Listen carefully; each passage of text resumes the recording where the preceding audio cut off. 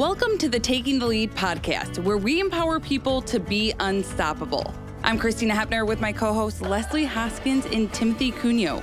Leslie, you were just telling us about a flight debacle that you had when you were traveling. Tell us a little bit about what happened. Oh my gosh, I kept thinking about everybody because we were at the airport for over 9 hours and our flight kept getting delayed and delayed. Another hour. And I just kept thinking, oh my gosh, what would some of our clients be doing in this situation, especially those clients with dogs? You know, we talked to Timothy about planning his whole day according to the dog's schedule.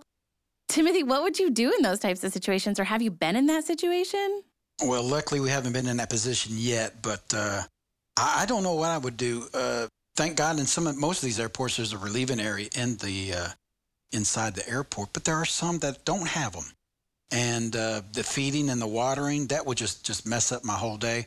I got a friend who was in Columbia, South Carolina, and their flight was delayed by 12 hours, and there was not a relieving area in that airport. So they had to go outside of the security area and come back in. So it just throws a whole monkey wrench in the whole thing. So I don't know what I would do. Yeah. I mean, I can't even imagine, myself I've had layovers where I had to stay overnight and all of that, but taking care of a dog as well, that's a whole nother level of uncertainty. And I've heard so many people's flights getting I'm nervous to book my next flight, to be honest. I just kept thinking I was so grateful that I didn't have the kids with us. You know, it was just my husband and I sitting at the airport. So we just kept laughing, quite honestly, because at one point it was just comical. And I just felt so bad for the workers. They were doing their absolute best, but it was just such a terrible situation. We ended up finally getting canceled and had to hurry up and find a hotel and Ubers and all of that. So it's just something to think about, being prepared for those types of situations. Make sure you have your Uber and your Lyft apps already downloaded on your phone and accessible. And then another thing to think about for clients with a dog or without a dog is advocating for yourself. We talk clients through this airport situation all the time, and we say you're going to get assistance. They'll take you right to the gate. But a lot of times then you're at the gate by yourself. So being able to advocate and ask others around you or the gate attendant, where's the nearest restroom?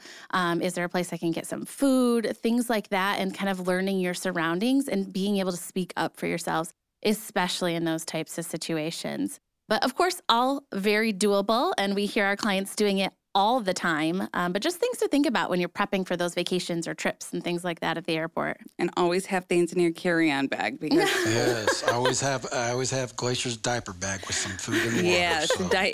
That diaper bag comes in handy because one time I did not have a change of clothes and got a layover, and that was not fun. The conference that I was at, a couple of the attendees never got their luggage. And that happened to me one time in Chattanooga. I'll never forget it, at a work conference. And luckily I was with coworkers who let me borrow a sweater or something so I could at least change a couple times, but it was awful. So yes, I have now learned to always take a few extra things in that carry-on bag. It's totally worth it. So everybody be prepared for all the trips. I know it's crazy right now, but hopefully everybody's enjoying getting out there and seeing people more. But today we are actually wrapping up season 2, and we're talking to our Chief Philanthropy Officer. With Melissa's leadership and experience, LeaderDog is able to provide all of our life-changing programs and services to clients for free. She's an amazing asset to the team, and to quote her, absolutely brilliant. And joining us today, like Leslie said, is Chief Philanthropy Officer Melissa Weisse. Melissa leads the international philanthropic fundraising efforts at LeaderDogs for the Blind. With more than 15 years' experience in fundraising to serve people who are blind or visually impaired, Melissa has raised over $115 million, diversified and grown LeaderDog's revenue streams, and led successful $14.5 million capital campaign for the Canine Development Center. She oversees LeaderDog's philanthropic efforts, including major and planned giving, foundation giving, annual giving, estate giving, donor relations, and stewardship and Lions Club giving, which encompasses over 4,900 participating clubs nationwide. She has achieved year-over-year revenue growth and a 40% increase in major gift giving to the organization. Wow, Melissa, I'm really impressed at how much money you raised. Thank you.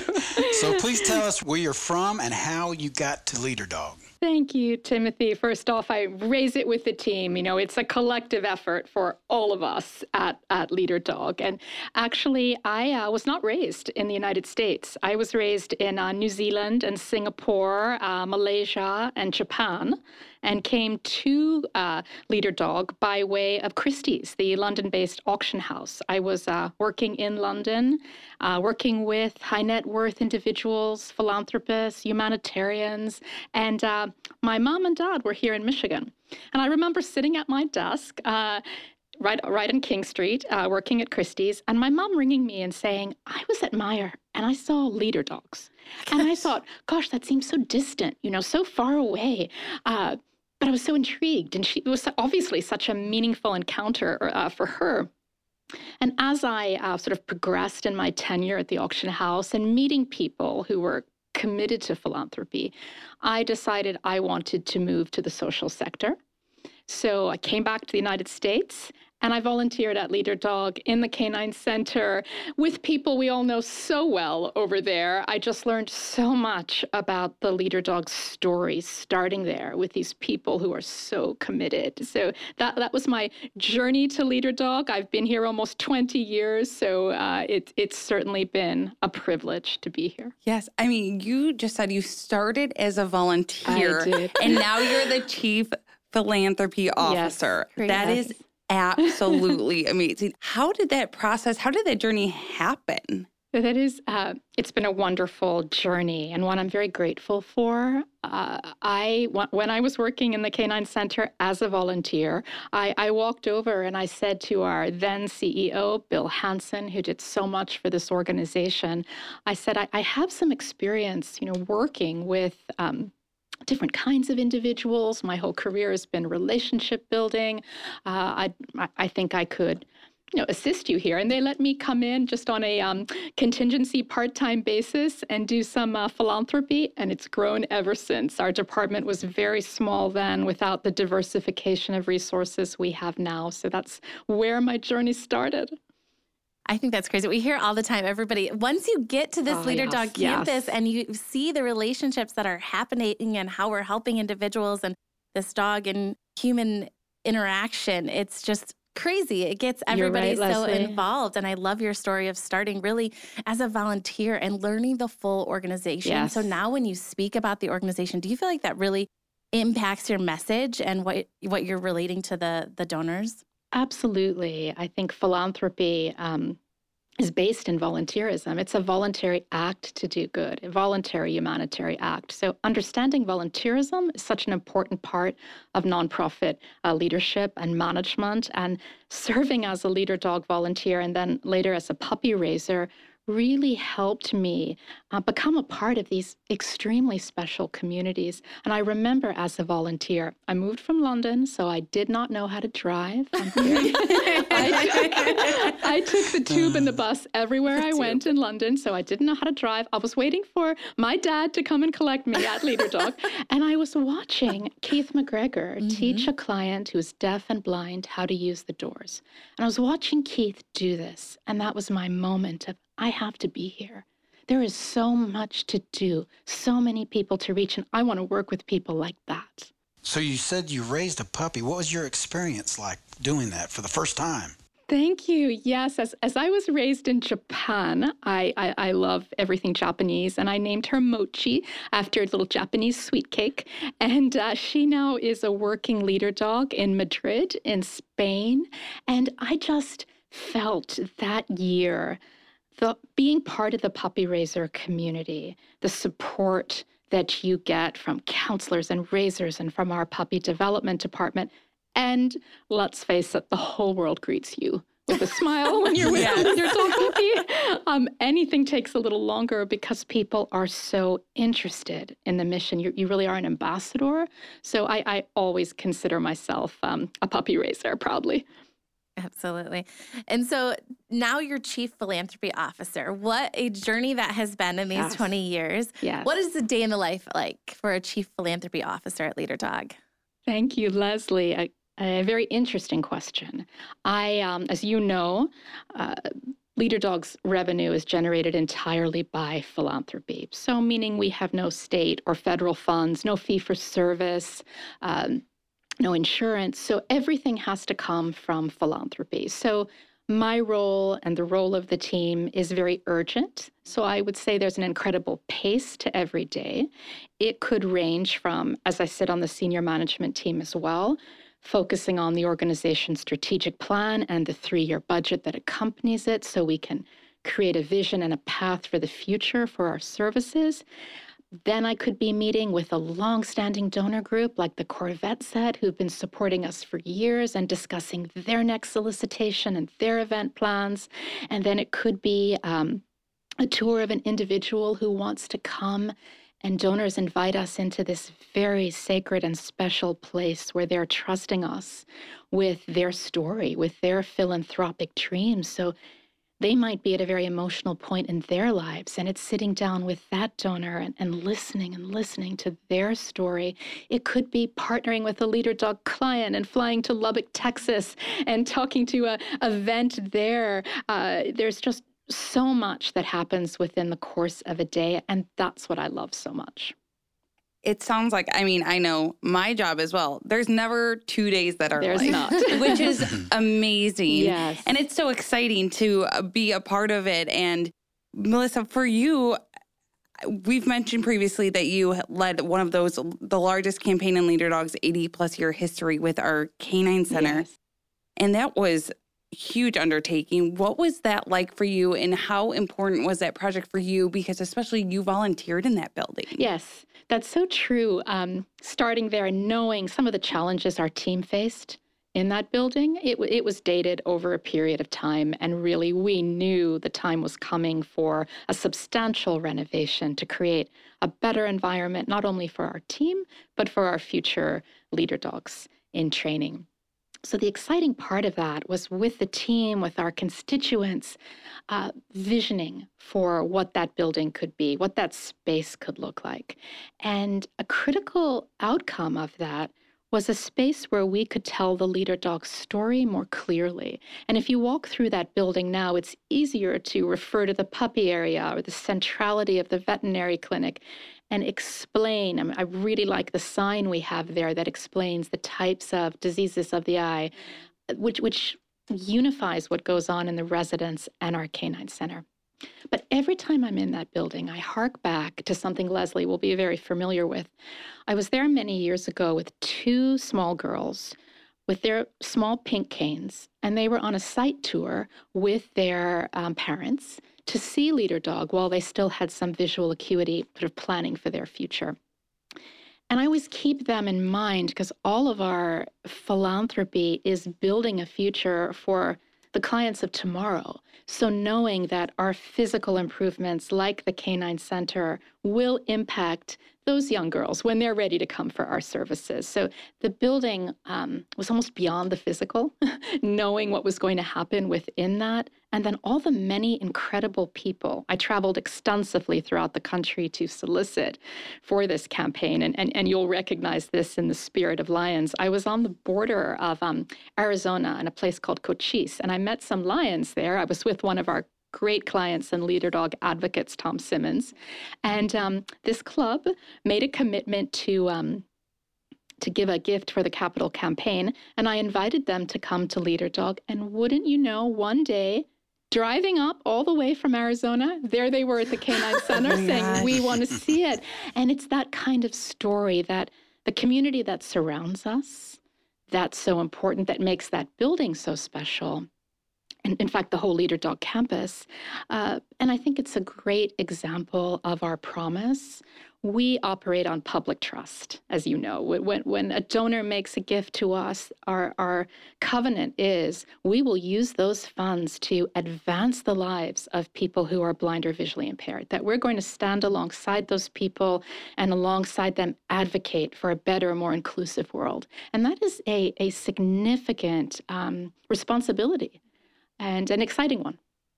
I was just thinking that. So you took on that whole campaign, which was separate from just like annual funds that you had to receive. Is that correct? That's correct. The team raised both our annual operating revenue and the campaign revenue, which was wonderfully exciting because what you see with a capital campaign is momentum's created. Mm-hmm. It's a very tangible piece. So donors got excited, the public got excited. It was a new window onto our world. So it was a challenge and a really good one. Yeah. And Melissa, you mentioned lions. Yes. You yourself are a lion.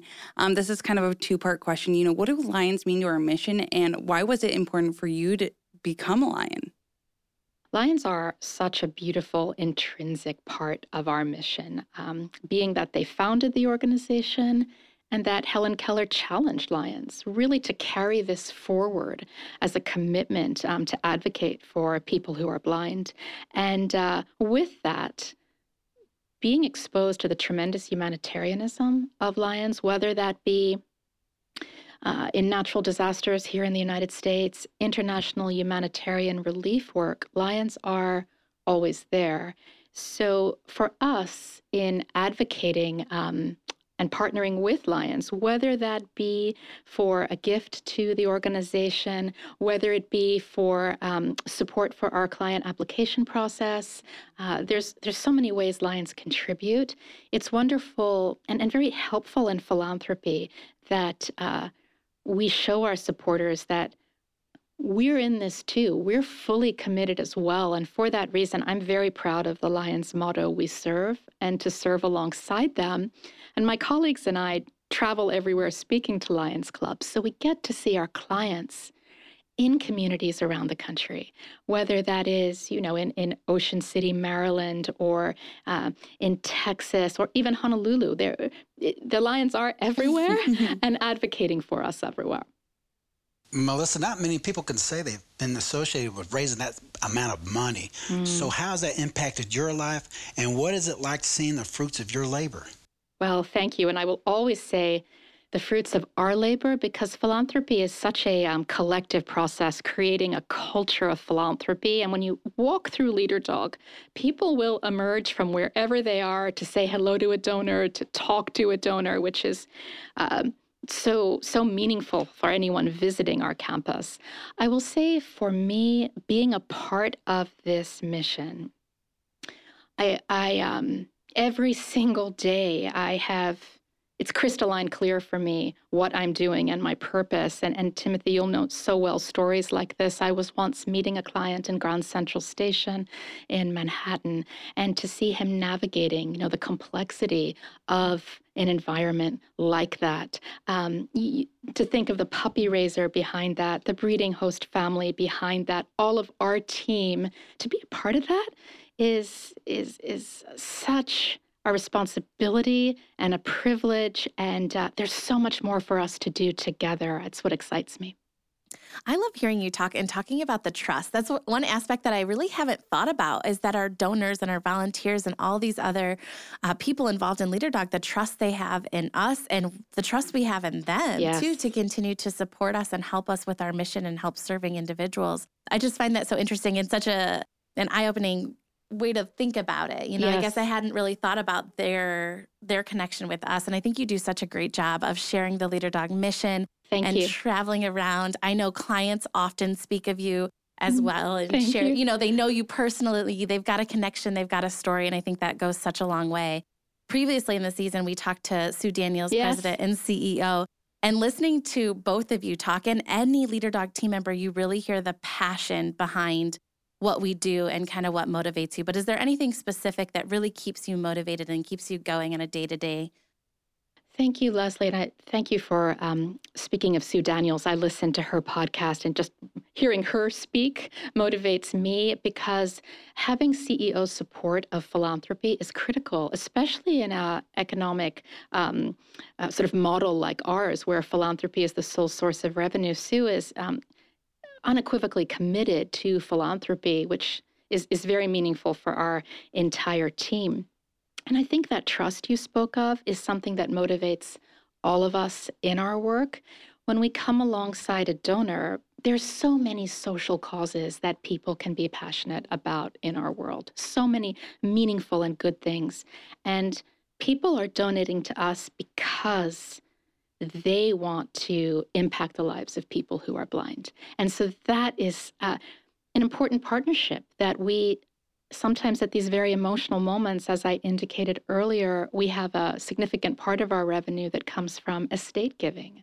And to see a gift, which we often refer to in philanthropy as the ultimate gift, someone who might not have had an heir to pass on their funds to and is leaving these funds to us so that we can reach more O&M clients, reach more guide dog clients, refine our services.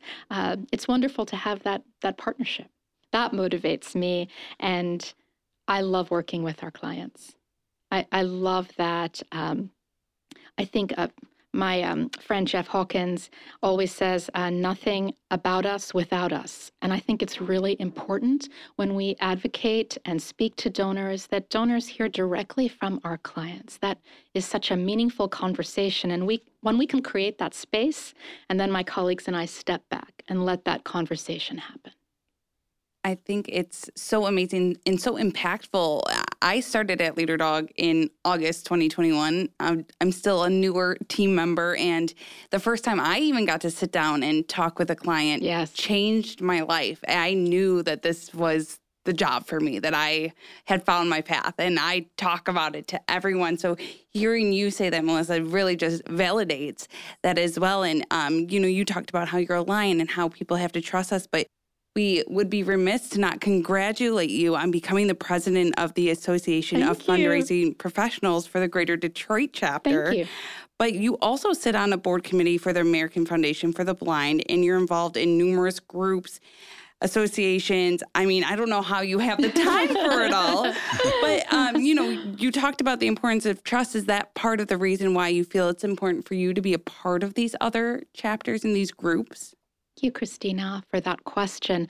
I think it's very important for any nonprofit leader, experts in our field, to understand the external environment that we operate in. We work in a competitive landscape for funds where there are many different thought leaders, many new innovations in how to partner with donors to further a mission, new technologies emerging in fundraising. So it's always wonderful to meet colleagues in the field, see what they're doing, see where there might be intersection with the Leader Dog mission and where we can support each other. And we do that often.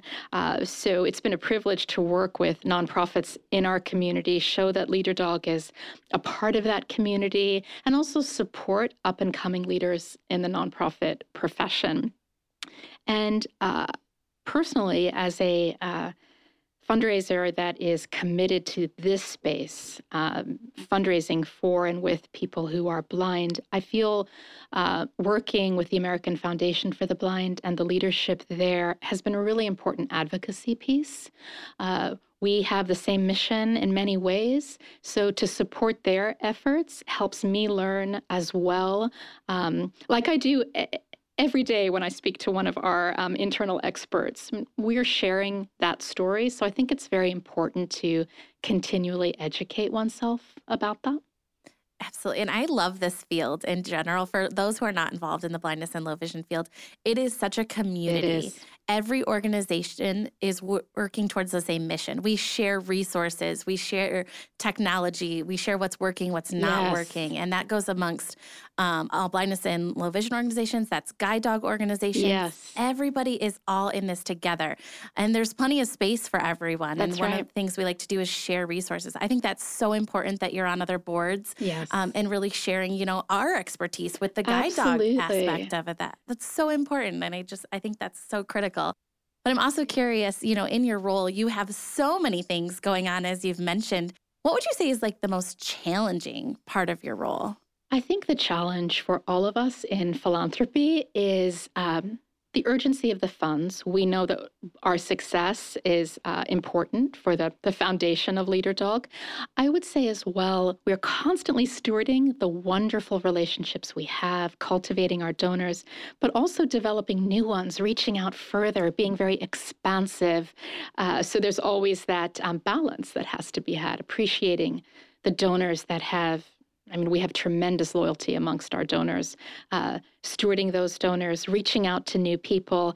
And I think that's where philanthropy is such a meaningful profession, because we get to work with all different types of people, get to be a part of their story, whether it's a career change dog going to a wonderful home, whether I'm speaking with a client to a group in a vastly different part of the country. It's always a community, always together. And that's what I like, that kind of camaraderie we have around this mission. So what does it mean when you see so many people coming together to support Leader Dog for the Blind? It's very singular, isn't it? I think the immediacy of our mission. I was at Leader Dog on Saturday, and I was hunting for a cup of coffee, and I saw one of our O&M clients going home to the UP, and he was saying to me, it's my first time really away without anyone in my family. And he said, I wish I'd done this sooner. I wish I'd done this sooner. And I hope I can see you again in 60 days and get my dog.